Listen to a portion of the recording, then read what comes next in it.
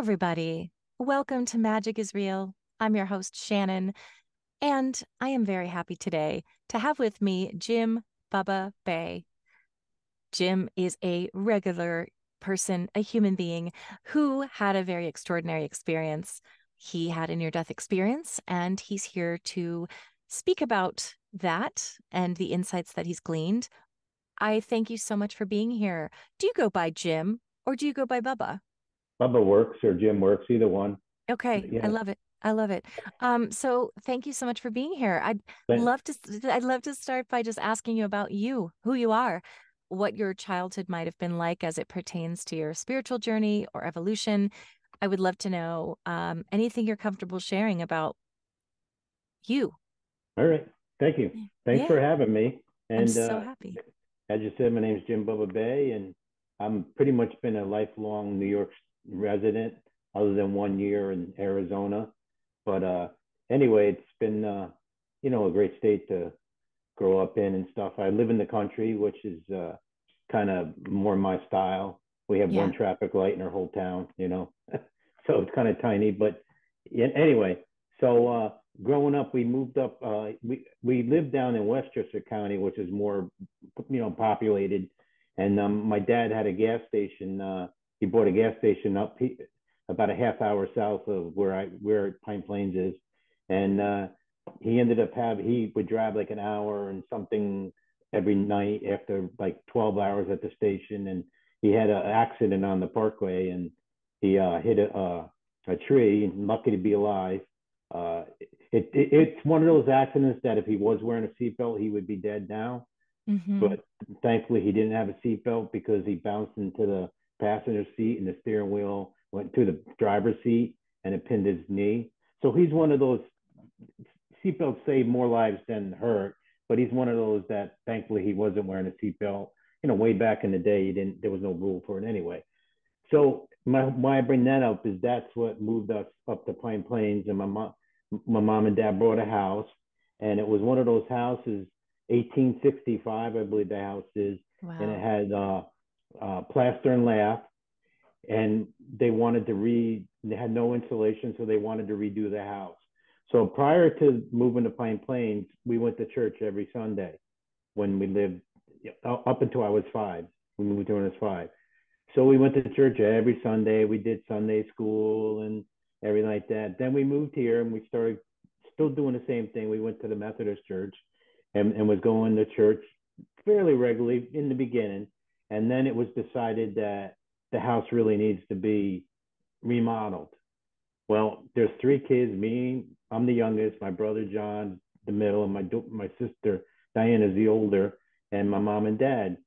So we ended up taking every Sunday because my dad worked 6 days a week, and the only day he had off was Sunday to remodel the house. So we busted every wall, took every wall down, put insulation on. My whole point to that is that I lost track of church. We didn't go, and then we turned into, and that's I call it that because we went to church on Christmas and Easter. We Oh, wait, were say it again because you just froze for a second. Yeah, we went Creaster Christians, Gotcha. with Yeah. Christmas and Easter, uh, and that's what we did.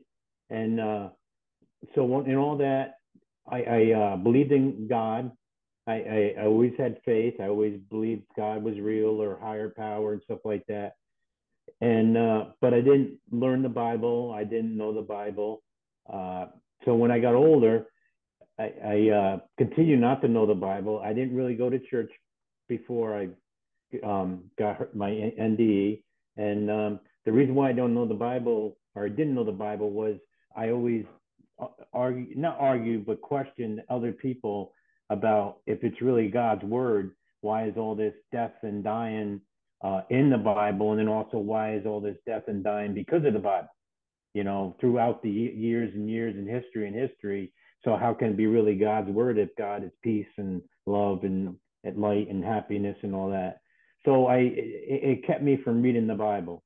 It really did. I questioned it like that. So, but that's about. And then I just, that's who I was. I became a landscaper with my brother, and we have the gas station still, and I was a, and I'm a big hobby is metal detecting. So I love doing that. That's my big passion to doing. Now I've been doing it 38 years. And I was just a guy, and then I had my at the time, for I was married and stuff, and I got married, and we had two older. My two older boys were my twin sons. They didn't know their dad. They're like my step. I'm a stepdad to them. And then we had but one of them passed away, Robert, and then I had a son, James, who passed away, and then my daughter Lauren and my son Logan both were born and lived. They were all in early pregnancies. Logan, Lauren, and James, and then Robert ended up having kidney disease and died at 18. James died at 10. So my faith was tested, but I didn't never blame God for any of that. I just I've always been a believer that things happen for a reason, and that was my thought. Uh, but I really, but based on all that, I really wasn't too spiritual. I believed when people said things, I never really doubted anybody. I never doubted NDEs. I never doubted anything, but I really wasn't very spiritual of a person. I didn't I didn't know anything about the other stuff like shamans. I heard the word, but I didn't know anything about it, or Akashic records, or that whole realm of like Reiki healing or Reiki healing, and law of attraction. I didn't even know about any of that stuff. So I was just your regular old kind of guy, just kind of living life. I believed in all the NDEs. I really did. I didn't really look for them. If I happened to hear about it, it piqued my interest, but I didn't like explore or watch a movie because of it, or watch it, an interview about it. But I didn't. I never denied any of it wasn't real. I always believed that there was something in that people really do experience that kind of stuff. Right. Yeah. Thank you so much for sharing that. I can imagine. I know that losing a child is probably the worst thing that can happen in terms of grief, and it does sort of pique my interest that you said. I'm sure you went through all the pain and the grief, but also that you just had this sort of innate understanding of acceptance, or like this innate acceptance in a strange way. I'm sure it was not all that easy, but I think for people to have that feeling is pretty rare, especially during that time. I've had friends lose a child, or who've said, I've just lost all my faith at that point. What happened for me is I of course I was devastated. I mean, what happened was my one son Logan was born. Then me and my wife at the time, we, even though we had this, my steps, they were like, what I loved is I told my John and Robert to call me Jimmy, and then when they would meet somebody like you, they would say, hey, my dad's coming to pick us up. So it was like the perfect combination for me. I never wanted, they never met their father, but I never wanted to replace their father. I just wanted to be, a dad to them. So it was Yeah. great. And I love them to death. And, but my wife and I had Logan, and he's 26 now. And then we were like, oh, it's kind of, it's kind of having your all eggs all in one basket, like between us. We only have one biological child, so we're like, well, let's have another child, and then we'll call it quits. 4 kids is enough. And Mhm. so we James was, you know, he became, but he was only 23 and a half weeks in gestational period, and he actually was premature. He was only a pound 4 ounces. Mhm. I've never said this in another interview, but it really, boy, it really hit home, and it really was an amazing thing. At that age, he had a head of hair, he had fingers, long fingers, toes, everything, except his eyes were closed. They weren't open yet, so I never got to see, the color of his eyes. I'm assuming they were brown based on his hair, but I got blue eyes. I don't know.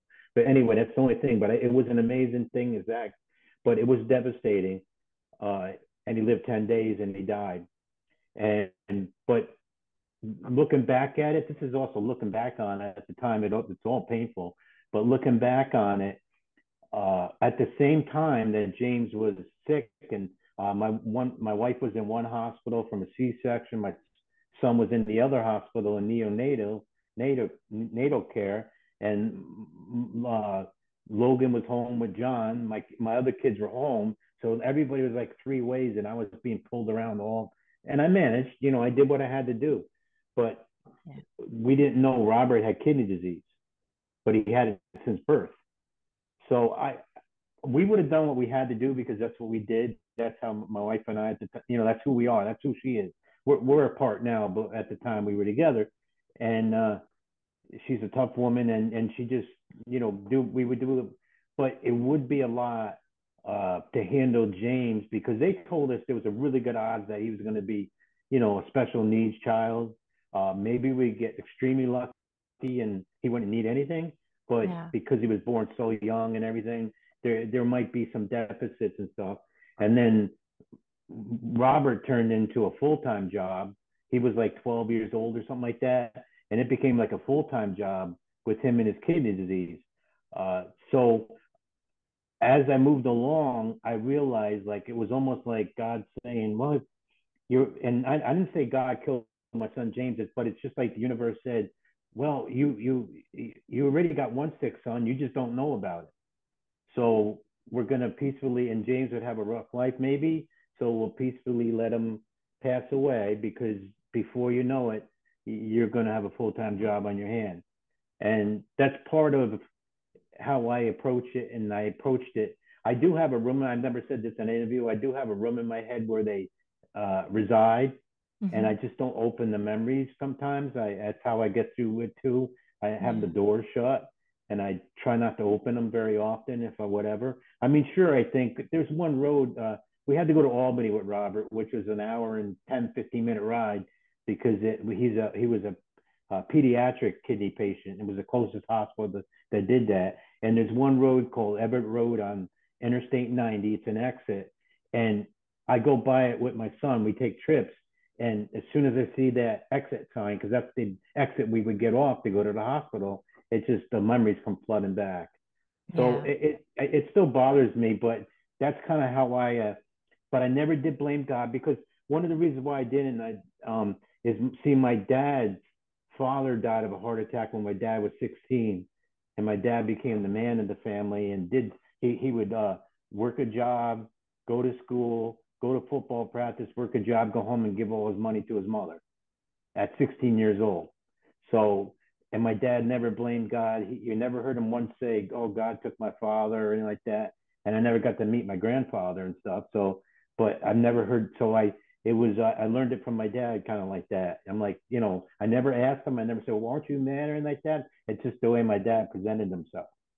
Yeah. So, And we'll yeah. talk, and yeah, when we talk about to your near death experience, that the reason I ask, I mean, other than just, feeling empathy for you, is I know that it can be hard to find meaning. And I don't when someone's lost a child, one of my best friends just her child was 5 days old. So it's so hard for people to hear things like that. And so I'm interested to see how maybe you felt, or if that's changed since you had your near death experience, because I'm of the mind that God doesn't cause things to happen.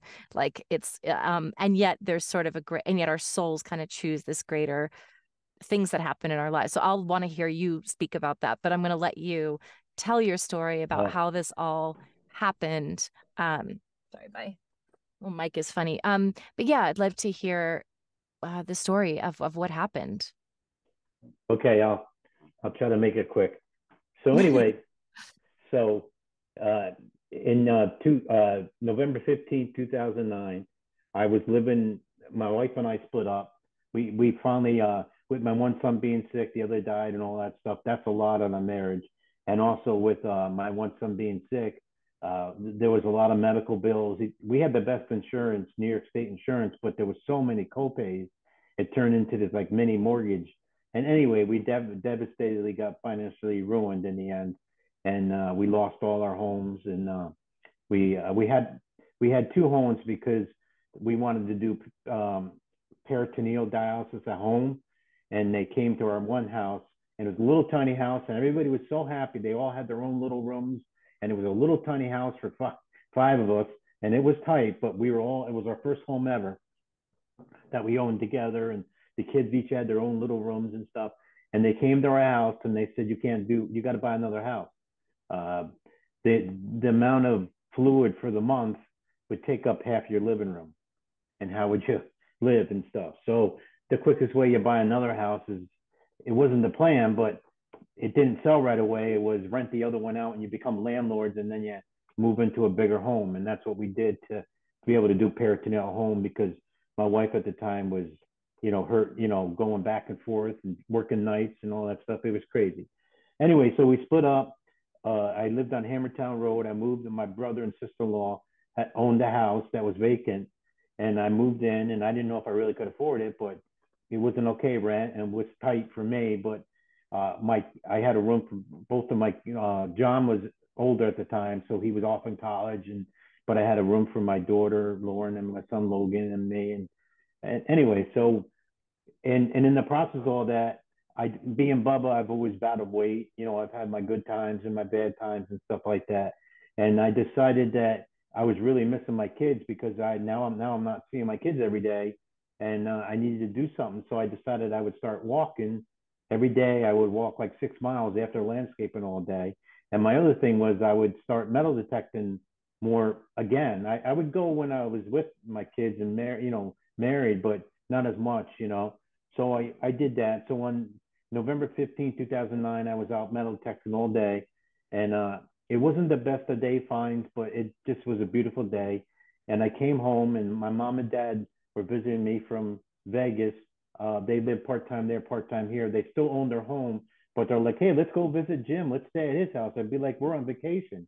And it was the house, they still own their home to this day. And so anyway, so they were here, and they went out to visit, have dinner with friends. So I was by myself. I'm a horrible cook. I can bake like crazy, but I can't cook to save my life. So I call it tuna special, not so special tuna meal. And I didn't feel it. And I didn't feel well. After it was a Sunday night, and I didn't feel well. And I knew if I went and laid down, I was gonna roll around. So I said, well, maybe I'll go out for a little walk. I don't walk around this house. I just moved in not too long ago. It's a dead end road, but there's no street lights and stuff like that, but it's a town road, and I'll just walk on the road, and I'll walk to the opening where the main road is, and there's like a town hall across the way and the lights and all that. So I said, I'll just go walk up there, and I'll walk back, and they probably feel a little bit, just moving around, getting my body moving and stuff. So I started walking out that way, and the next thing you know, it was nighttime, and I came across, there was a car on the side of the road, and I really believe they were drunk, and they were going to the bathroom on the side of the road. Not the driver, just the passengers and stuff. And I didn't want to scare them. And I didn't want them, I already knew they were there because I could kind of hear them, see them, but I didn't want to just show up and scare them. And, what went through my mind is there's happy drunks and there's not so happy drunks. And you don't know what kind you're going to get. So it made me turn around. So I turned around. So I didn't go as far as I wanted to. And then I said, well, I'll go past my house. So I went down past my house. I never really walked down that way. And I said, what? I mean, this is my thought. What's going to happen? I go down the hill a little bit, turn around, I come back up the hill, and I go back and I lay down. And I had gas in my stomach and all that. So I thought I'd move around. So I went past my house, ended up going past my neighbor's house. I never met the woman personally, but it was a neighborly way because I was new to the road and she had been here. But when she would go by, I'd be like, oh, that's, I didn't know her. I knew her name because we actually helped her mow her lawn a couple of times, but I didn't know her personally. And I don't think she knew my name was Jim or whatever like that. So I went past her house, and then I was like, that's good enough. So I turned around and I went across the street because I always walk against the traffic, especially at night, and stuff. And so I called across the street, and then I saw lights that I thought was car lights. And often because we have a big entrance, because it's the landscape shop in the house, people come down, they turn around, and then they leave back out going, oh, on my dead end road. So I thought it was car lights. So I saw car lights. I don't think the car came down. I really do think it turned around, but I don't know because I moved to my left to get off the road and stop because you don't keep walking towards a car when they're coming towards you. And I slipped. And if where I fell wasn't, if it was just the ground or even a little dent, I would have fallen on the ground. I would have probably laughed and I would have got up and went home. Well, I ended up slipping and I fell to my left. My head went left. And next thing you know, I'm free falling uh, into like a black hole.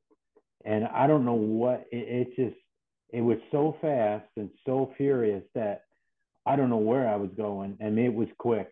And I ended up falling 14 feet into a formal culvert, and I landed on rock. I hit my head first, hit my left shoulder, my left rib cage area, and then my left legs. My right side never hit the ground, just my left. And I ended up breaking 4 ribs on the right side from the impact without it hitting the ground. It was incredible. So I was unconscious. I don't know how long I was unconscious.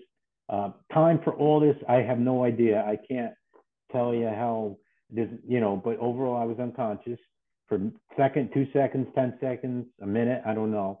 I did come to. I realized that I felt this liquid, which ended up being blood, and I was bleeding bad. And I took my right arm and I reached across my head, and my fingers went in my skull. And then I knew I was in trouble. I already felt the pain, but I had the wherewithal to say, okay, head injury. So I proceeded to then start the one thing that amazes me is the amount of thought I had in this whole process that I could still think. And my first thought was, I couldn't think of how I got hurt yet. It didn't come to me right away, but I did remember I had my cell phone. Then I remembered this is back in the day. I had a flip phone. Well, unless somebody really, really called you in that little window, it's not going to light up. It would be so hard to get it to light up. So right away, I decided that was a waste of my time to look for my phone. And the other thing that I thought of was that cell service is horrible around here. So the odds of it working are horrible. So I started to get worse feeling, and then of course the blood mixed with the tears because I started to realize I was in a lot of trouble, and I was started to realize I was very hurt. So then the next thing they kicked in, and that was to call for help. And again, it's a dead end road. There's not many houses. Sunday, most people are home packing lunches or taking a shower, getting ready for Monday work, and some people are probably like depressed because they got to go to work on Monday. That Monday morning feeling, and and cars don't go by very often. So, but I figured I would call for help. So I yelled out for help, and I do know that I said, "Please God help me." That was one of my things, and I changed it up. I had the wherewithal to change what I was saying a little bit, but I did say, "Please God help me, please God help me," and I yelled out as loud as I could, which I thought was loud. And then after I don't know how many yells, 5, 10, I don't know how many yells I did, but I realized it was getting softer and softer and softer. And then I realized it was not worth yelling, so I didn't yell anymore. And the reason why, and I'm not, but I did have 11 broken ribs. Come to find out, and my lungs and just yelling and everything was hurting so bad that I couldn't really do it much more, at a thing. So then for me, and it could be for everybody else, everybody has their own experience, but for me, it's really true. My life started to go and flash in my head a little bit as I was sitting there. And I started thinking of my 2 boys that had passed away, James and Robert. Now, I don't know if I did enough to go to heaven or whatever. I don't know the rules and whatever, but I don't know if I did enough. But I did think my one son was 10 days old and died, and my other son was 18 years old and died. And if you believe in heaven, the odds of them being in heaven are pretty good. So I started to, you know, get more teary eyed and stuff. And then I thought of my family that's still living. So I was kind of like a torn person on that land and that rock. But again, I don't know if I'm going to heaven to see them. But that's what I was thinking. It was going back and forth. And obviously it was quick enough thoughts that, but then I went back to think about my son, Robert, and sadly, me and my wife at the time, Yanina, have never talked about what she saw, but it just kills me inside. But she found Robert dead in his apartment, and he had been dead 3 or 4 days.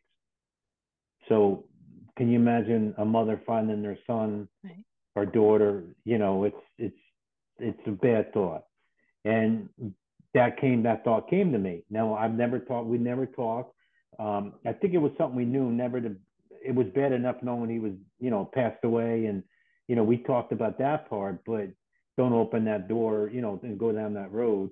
And if she was wanted to share with me, I was her husband. So I'm there to listen if she wanted to share. She knew that, it was up to her, but I could never imagine what she saw. So being me, who my life, I tend to think of others kind of before myself. It's just who I've been.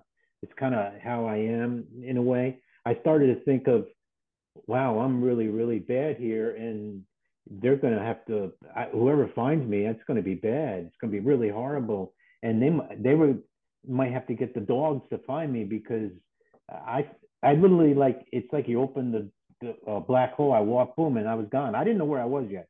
I still hadn't figured all that out, but I'm like, and then I said, well, oh, where did I come from, or what happened? And then I started to think a little bit. I'm like, oh, I walked, and it kind of was all coming to me a little bit. And then I realized it was kind of like to my right a little bit, but I was kind of laying towards it. There's this big wall, silhouette of this big wall. And then I was able to turn my neck a little bit because I broke my neck. I was able to turn just a little bit, and I saw like a field.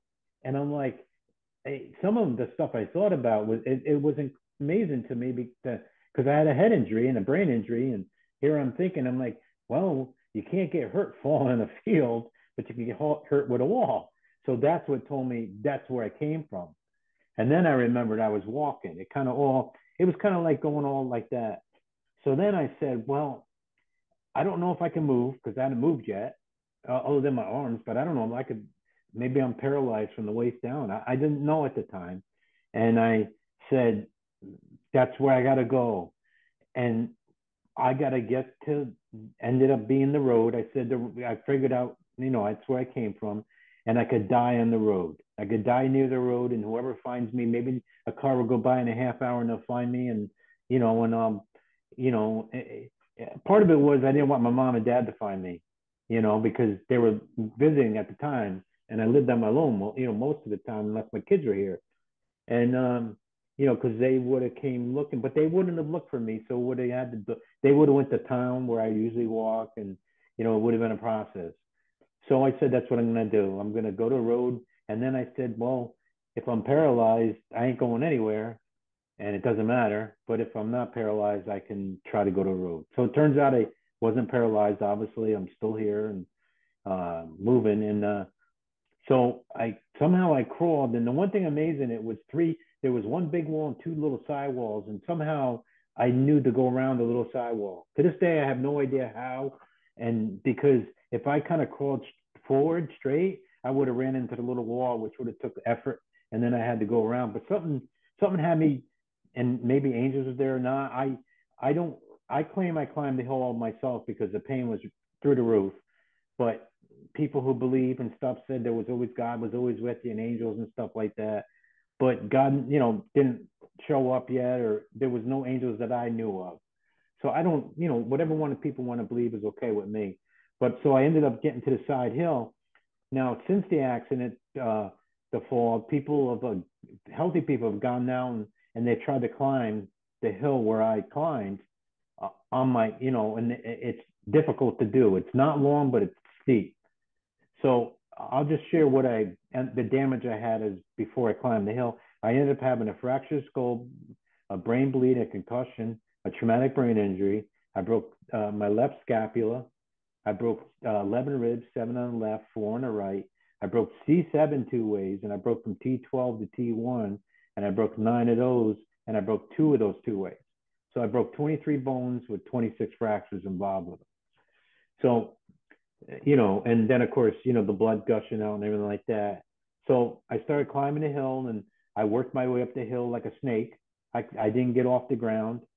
And thankfully, my right arm is my dominant arm, and I didn't break that. And my legs weren't broken; they were caught and hurt, and all that stuff, maybe bruised. But I was able to shimmy up the hill. I don't know how long it took. I fell back a few times. I cried all the way up the hill. And part of that was my family, the other missing my kids and my family, and then all that, the situation I'm in, and the other part was just the outright pain.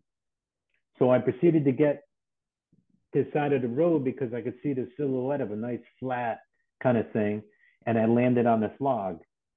And this log is a huge part of the whole story. So everybody at night could lay in a log and know it's a log, but can describe the log. So I was on this log. Of course, I couldn't describe it because it's pitch black out pretty much. So I realized I made it. So I decided I'm ready to die. I was as content in dying as I guess anybody could be. Uh, my faith was gone. There was no hope. I had really no hope of living. Even down in the down in the gully, I had no hope. Uh, the situation was really bad, and my faith and my tank was empty of everything. But I felt it's a weird thing, but I felt like a sense of accomplishment. I made it to the road. It was like my last big thing to do before my life ended. So I laid in the log and I closed my eyes because I was done and the pain was through the roof at that time. And I just closed my eyes and was content in dying. Now I never died. I never claimed to die. I didn't die at all. I didn't 100% die. And the other thing is I didn't go anywhere. I had an in-body experience, which is it seems more people have out of body than in body, but I don't know. It just seems like, but I had an in-body experience and I didn't go anywhere. So I was laying in this log, content and dying. All of a sudden, as kids, this is the way I explain it. We oversleep, and then our parents turn our bedroom light on, and then that light makes our eyes open up. That was what happened to me. I felt this searing like light on the outside of my eyelids, and I opened my eyes, and it was incredible. The sight I saw, it was just this big bright light, and started to see colors and everything, and it was just beautiful, and it was like kind of surrounding around me and stuff like that, and growing bigger and bigger. And in this light, this figure started coming towards me, and of course I was, I didn't know what was happening, and as the figure got closer and closer, I started to say, am I going to heaven? And is this the way they come get you? Or is this, I didn't know, I've never been there. Of course, I never almost died. And so that was my first thought.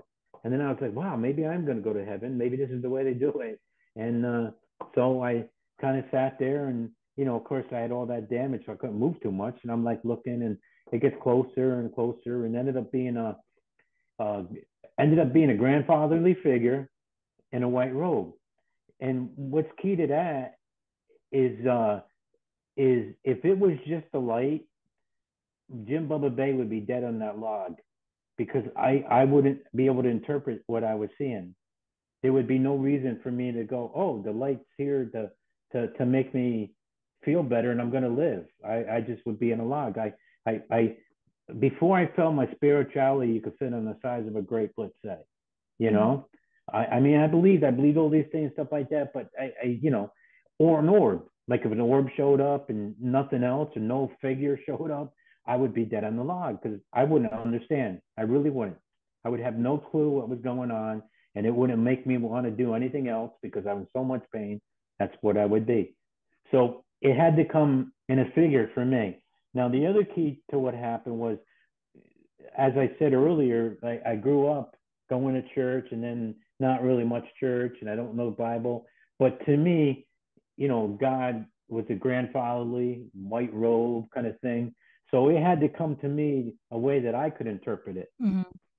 And it might show up to you or anybody, all different. Might be a woman, might be. I am not an expert on any of this, but it was the only way I could interpret it. And then the other key to what happened was my kids were there, uh, Robert and James. Mm-hmm. And you had asked that question.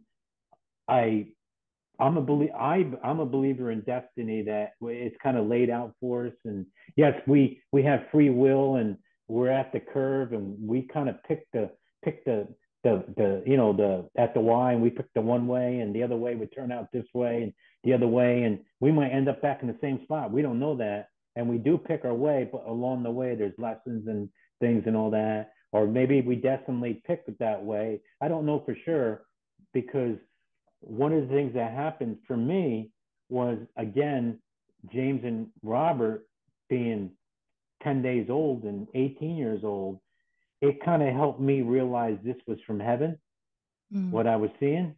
It was kind of like their destiny to be there the night I was falling because, it would help me understand what I was seeing. So we ended up having a conversation, like a telepathic within kind of thing, not like we're talking. That's the way it worked for me. Maybe people talk, I don't know. And the other key to the thing is the the people that know the Bible and the Christian, they're really people that know their stuff and say they know their stuff. They say you can't see God. Well, that figure said my son Jesus. So that's why I claim to meet God. But I always have said that how do I know? It could be God using Jesus's body Right. or something Mm-hmm. else through that, to talk to me and sense what I knew or what I could comprehend. So I talked to God, whether whether it was God, they say or not. That's everybody can interpret their own way. I believe it to be God. But they say you can't see God. So what do I know? But that's how I do it. So of course now we're having a conversation, and the other thing was a brief meeting. I do know that it was like me and you walking down the road. You know me. We stop, we talk a little bit, and then we go on our way because that's what it ended up being. But if you anybody, the one thing that I learned, like if you have a searing question your whole life, and it's like always a doubt, always a question, like why is the sky blue? Why is the sky blue? Why is it, that question, and you meet God or the higher power or whatever you believe in, don't you think they're going to answer your, if they know the answer and they know you've been thinking that all your life, they're going to answer it for you.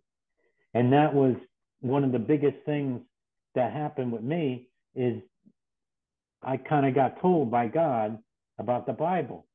And, I kind of was like, the death, my same thing I said, that's why I don't know the Bible. And it always bothered me, like all this killing in the Bible and then all this killing over the Bible. How can it be this peaceful word and God's word?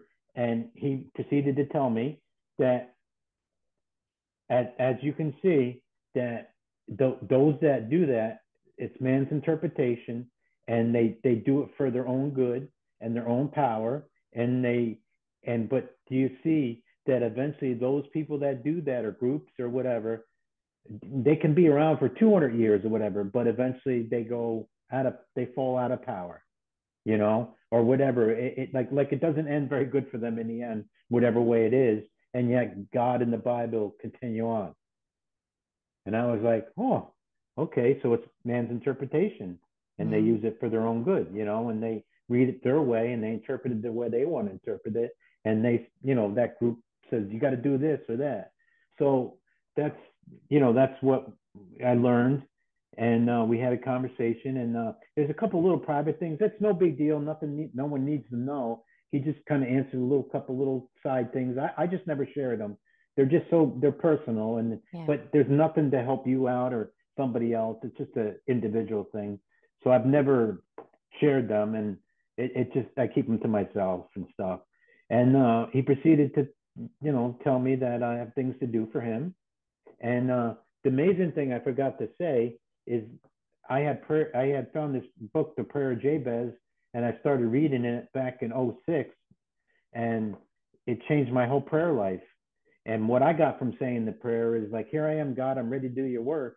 And I prayed it religiously. And I always wondered what I was going to do for God since I don't know the Bible. I can't quote anybody or make anybody feel good. I can give them a hug if they want or something like that or help them. But I didn't know if that's God's work or not. So I always wondered, what I was, but I prayed. The day I prayed. But the other key, it changed my prayer life, that I became a better prayer for other people and all that. And I kind of did it more religiously. I used to be here and there praying. I never was a great prayer, and I couldn't, I just never was good at it, and then it helped me be good. So he said, you got things to do for me. And then it started, now I know that it's kind of like I'm doing this work now because that's kind of what I was kind of sent off the road to help him out later on.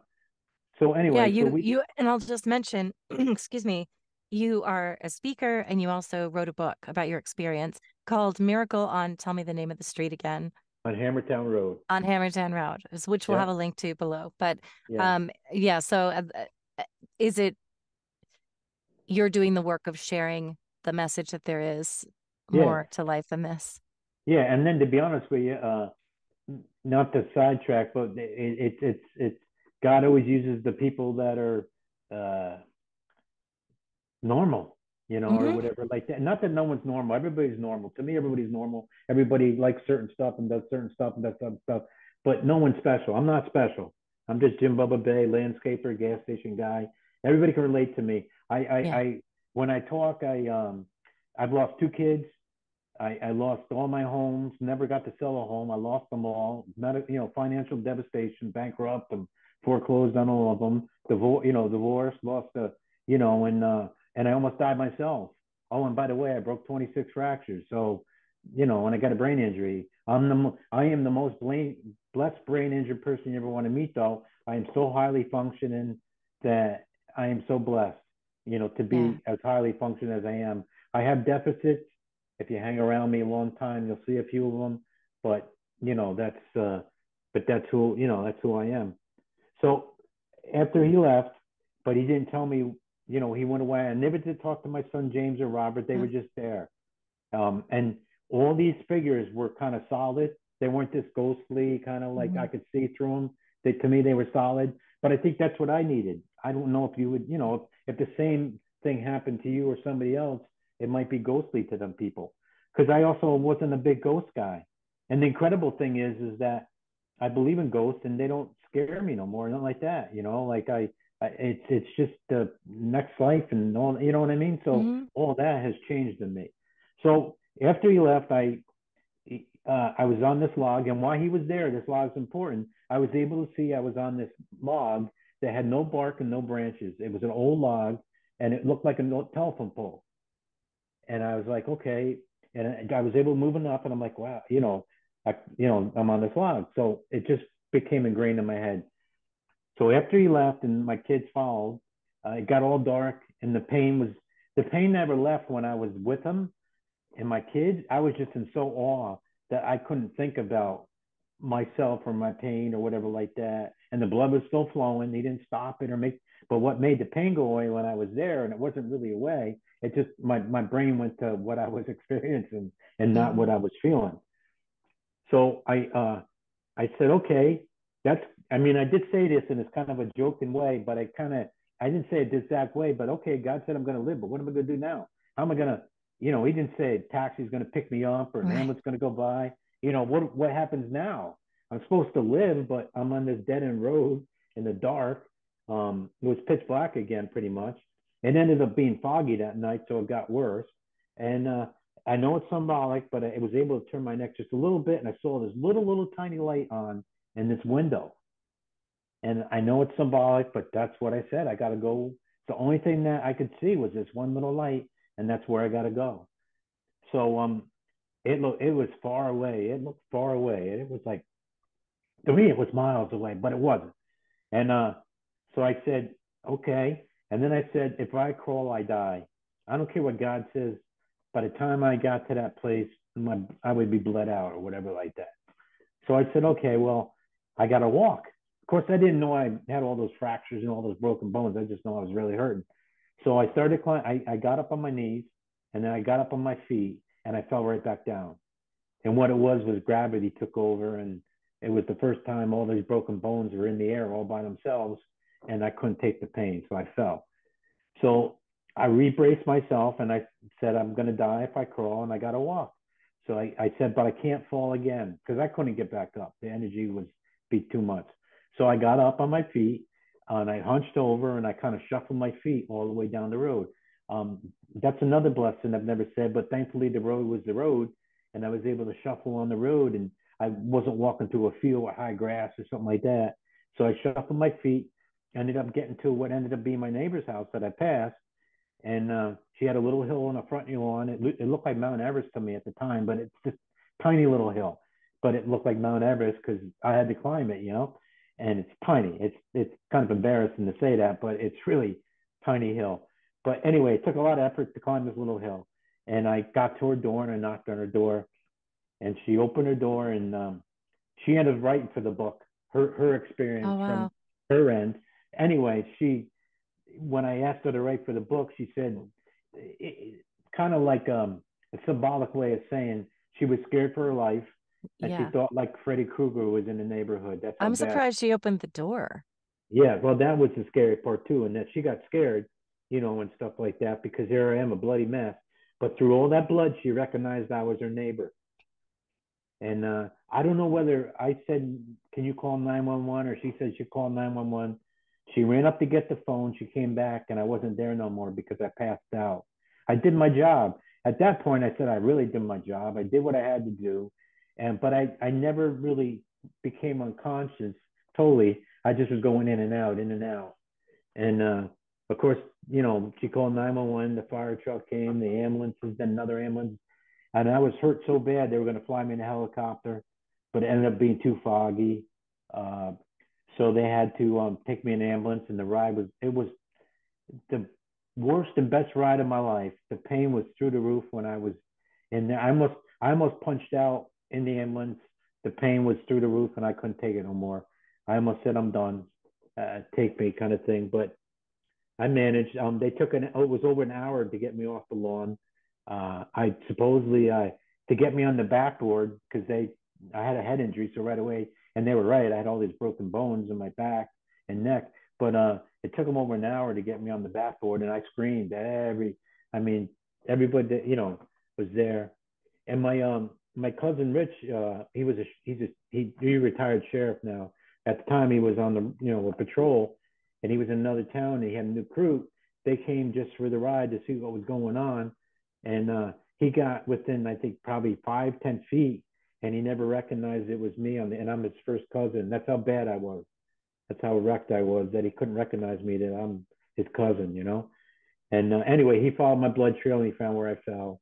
And they called the hospital and said, "Oh, this is way worse than we thought." And he free fell down this big, ravine and stuff. So I got to the hospital. They induced a coma after the first day because I wasn't going to live. I guess they didn't make a pain med strong enough to stop my pain. And I was in a coma. And that was a whole different world, drug induced, but it was a whole different world. Uh, I had the most friendliest scarecrow friend you ever want to have in my coma.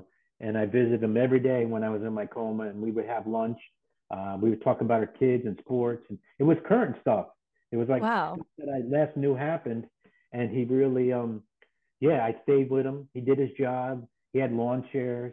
He wasn't this typical That's guy. so And interesting. I always yeah, wonder, like, I mean, obviously everyone's experience is different, but what it's like to be in a coma because sometimes people have actual out of body experiences while they're in coma. Others don't remember anything. It's all black. Others might have sort of dreams or hallucinations. yeah, And I mean, who knows about the scarecrow, right? Like it could be a yeah, projection, but also maybe some sort of like spirit friend. What do yeah. you think? Yeah. To me, it was friendly. I did another talk on a Christian thing, and one of the comments, everybody comments their own stuff, and I don't care whatever they comment. It's their free will to comment what they want. But they were like, "Scarecrow, that's got to be the devil of hell," and Oh, I'm like, no.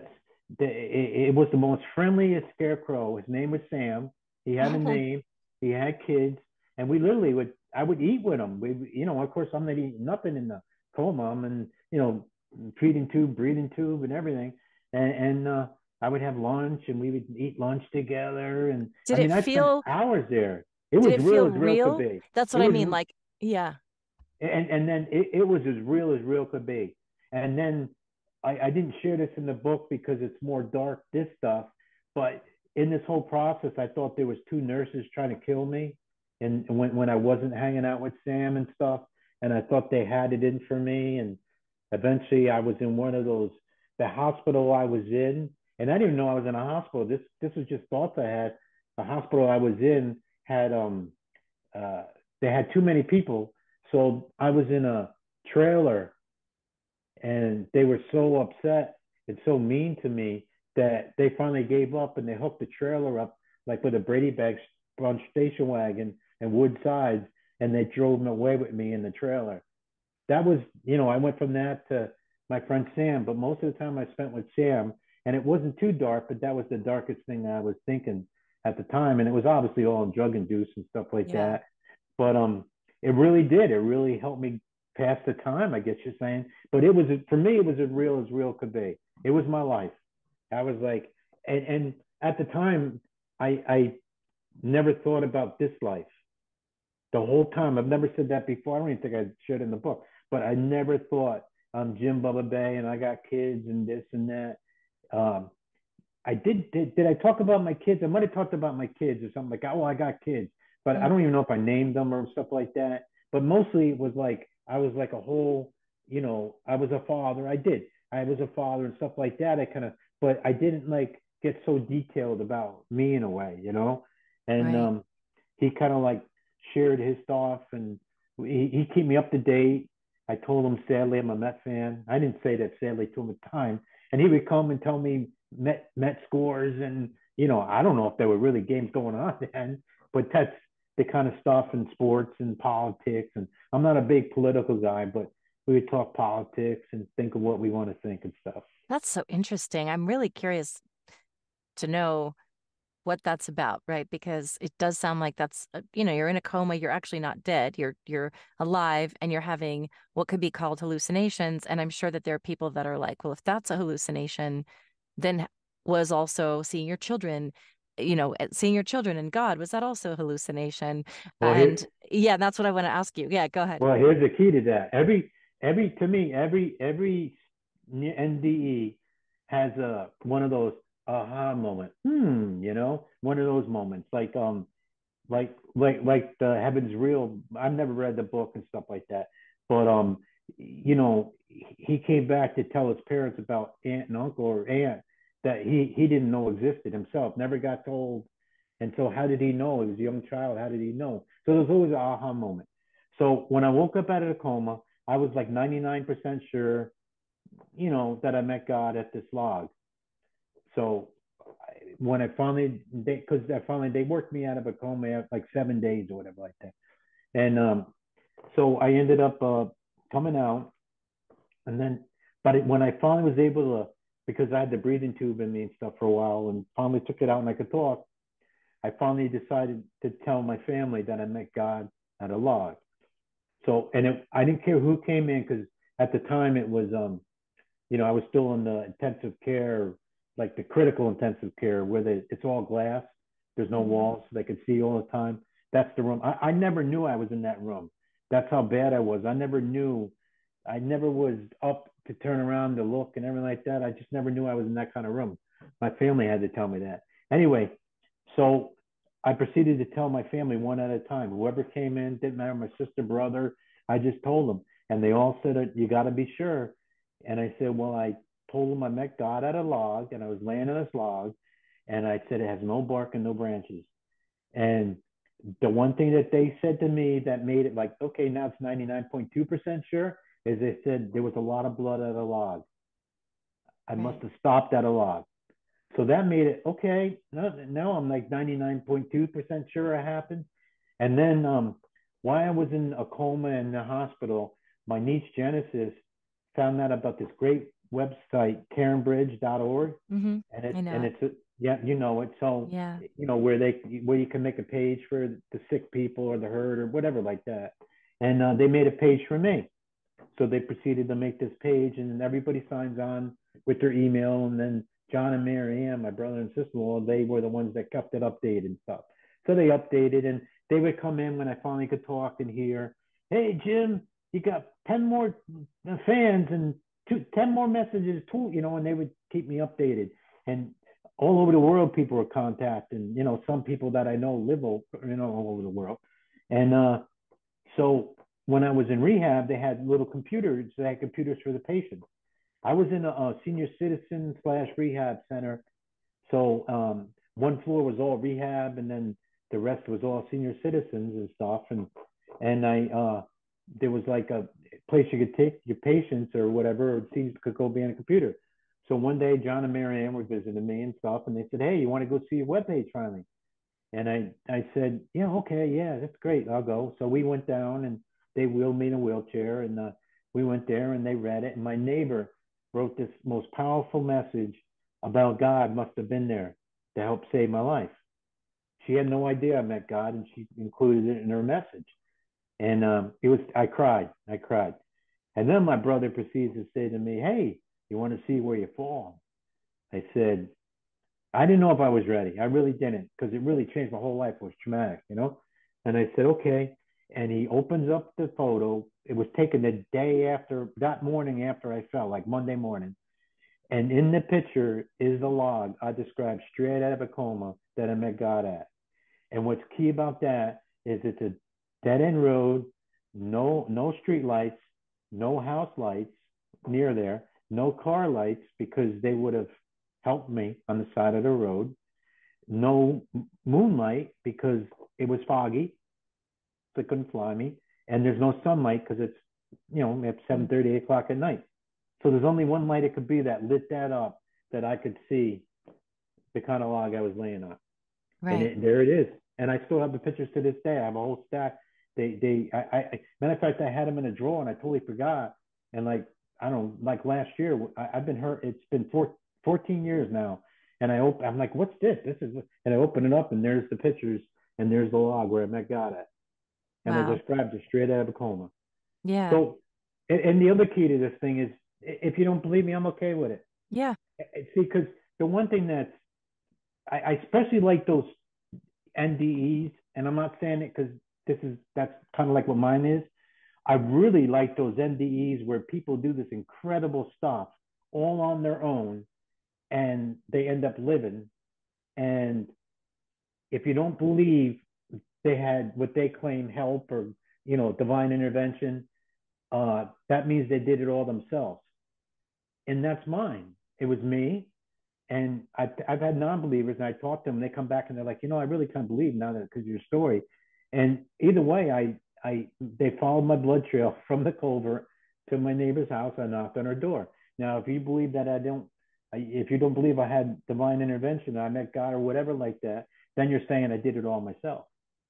But either Yeah. way, it's fact. Right. And So it's your experience. So yeah, and everyone's is different. So I really appreciate you sharing yours.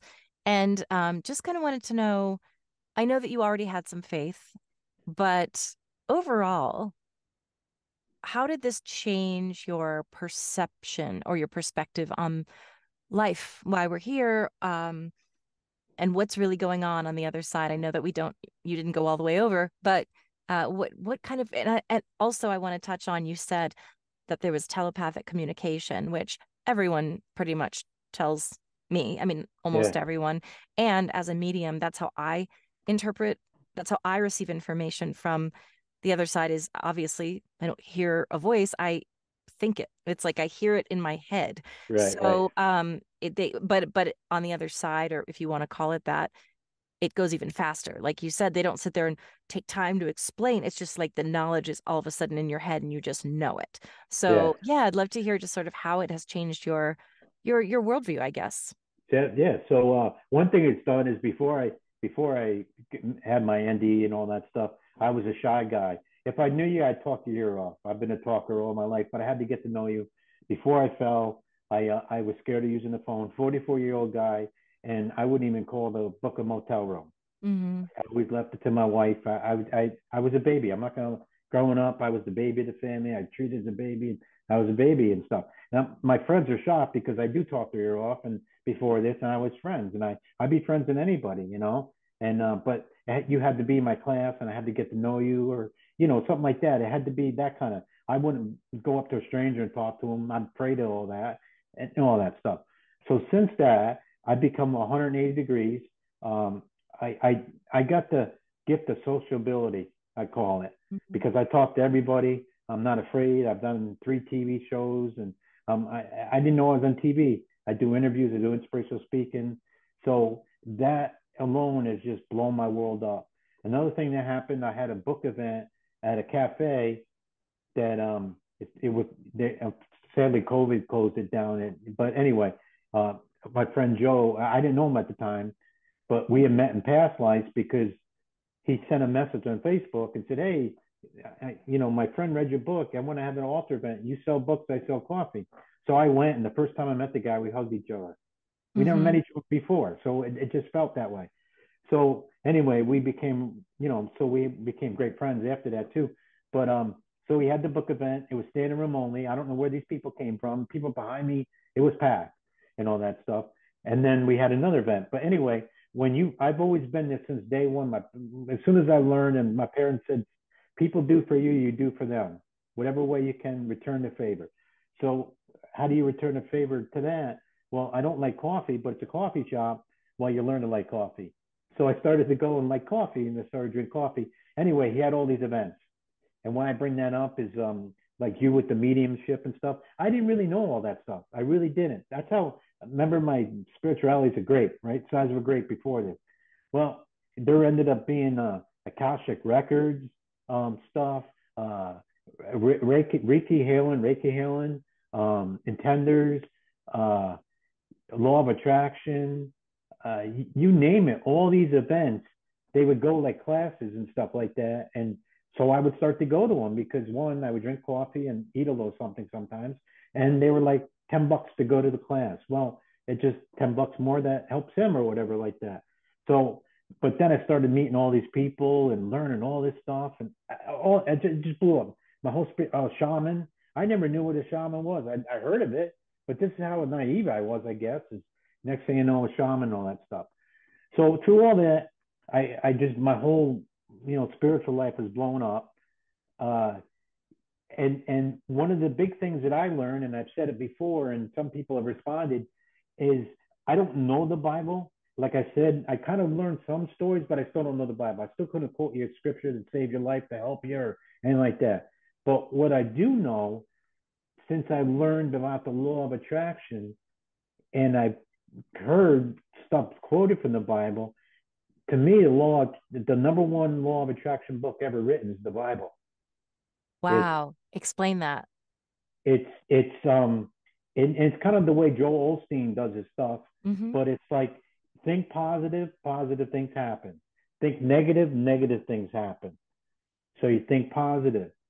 And there's this really great thing, and it was I don't know where I heard it. Uh, I don't take no claim to fame of this stuff, but I don't know where I heard it. But it was a great saying. I share it with others because to me it's amazing. If you worry, you're praying for the bad stuff to happen. If Oh, that's wow. all you concentrate on and that's what you worry about, the bad stuff happen. And I have a great example in my own life. I share it. It's very personal. I had this money saved up to help me get through life, and I made really bad decisions with money, and gone, poof, gone. And it was a good substantial amount that most people would rock their world. What rocked my world made me real depressed. And all as I could think about was money, like Mm, losing money. yeah. Well, since that's all I thought about, the universe said, "All right, you're gonna lose. We'll make sure you lose more money." And I lost more money. I left an envelope someplace with all this money in it, and I just lost it. And then I'm a single guy and stuff, and I haven't paid for no dating site. But then all of a sudden, this one site I signed up 4 years ago, whatever, somebody contacted me and it sounded legit, talked on the phone, everything, and it was a scam. Mm-hmm. And there's more money gone, right? Call Yep. me naive, call me, but I was scammed. So that's all I could think about, and was losing money. And the universe says, okay, that's all you can think about, losing money. So you got to think positive. And when bad things happen, and I'm not perfect, I've made a lot of mistakes. And the other thing I want to say is what I learned, and I've always believed this, but just because you meet God or you have these experiences doesn't make you any better than anybody else. And it doesn't make life that much any easier than that, because bad things still happen and good things still happen.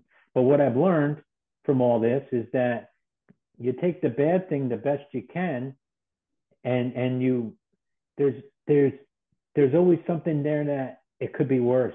It could have been worse and stuff Mm-hmm. like that. Like my mom has stage 4 cancer right now, and we all could have been like, oh my god. But I'm like, you know what? For me, I was like, just treat my mom like my mom and stuff like that, and she'll do the best she can. She's 83, 84 years old and stuff. She's lived a good life already. And my mom's doing great. I mean, yes, eventually it's going to get her, and stuff like that. But my mom's my mom. You call her up today, sounds like my mom. Yeah. So instead of looking at the negative about it, I'm like, okay, well, if we get a year or two or whatever, let's just keep it going the best we can. And the other thing about you, the one thing about me, that the big lesson I got taught, and that's how I communicate with God.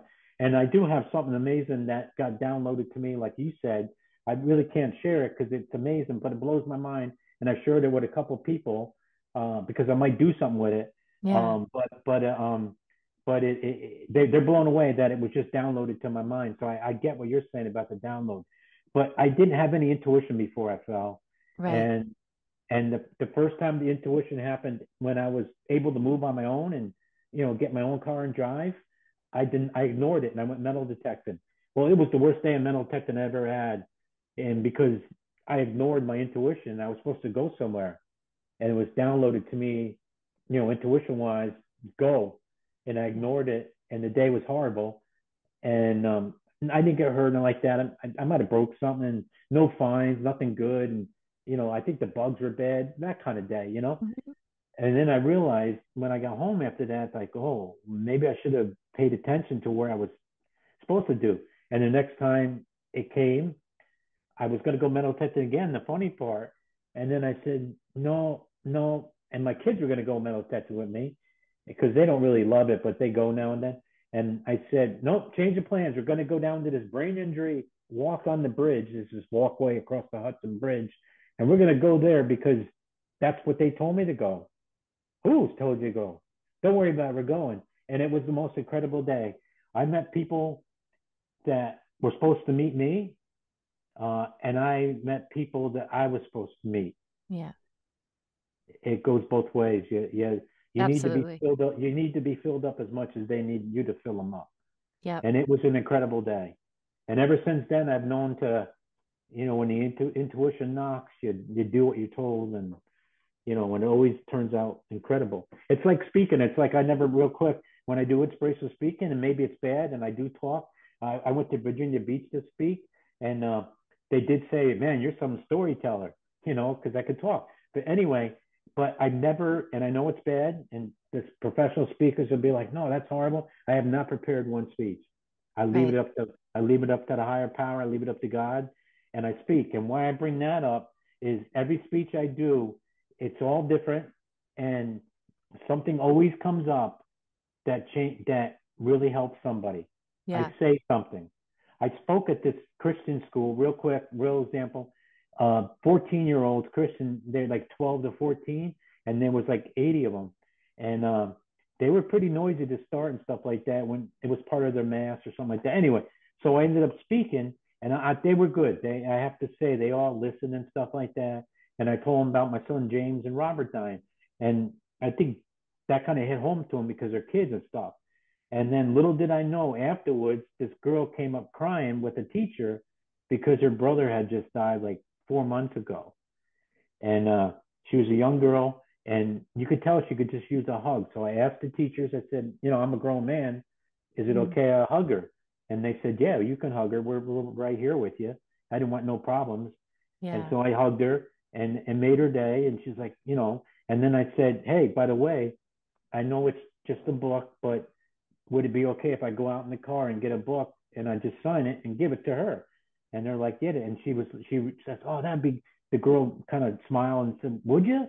That'd be great. And so I went and got it and gave it to her. I never know if I read it, or I don't know anything that happened to it. And I gave it to her, and yet she was the only one in the whole place. They got a book. Not that that's special, but you know what I mean. It just kind Yeah. of She needed to so hear that message. yeah. So it's like everywhere I go, you know, and somebody comes up to me, or I get an email, or all these interviews I do. Sure, there's people that say, you're a babbling idiot or whatever like that, but that's fine. I don't care. Everybody has their own opinions, and I'm okay with it. But there's one message that really hits home and stuff, and you get an email and stuff like that. So Yeah. And that's connection. I think that's why we're here is the love and connection. And nothing's perfect, but it is it is helpful if we can take our dark times and use them to inspire others, which is why I do this podcast. So I want to thank you so much for your time and energy in sharing your truth, your story. And I really hope that it helps. I think it will. I mean, I know it will inspire people and let them know that there is hope and that we can get through the tough times and that there is more to life than this. So, Jim, Bubba, thank you so much for being here. I really Thank you, appreciate it. Shannon. And I'm Thank, going to have links to your book below. And I just wish you all the best. thank you for having me. It's been wonderful, Shannon. My Thank you. pleasure. Thank Yeah. you.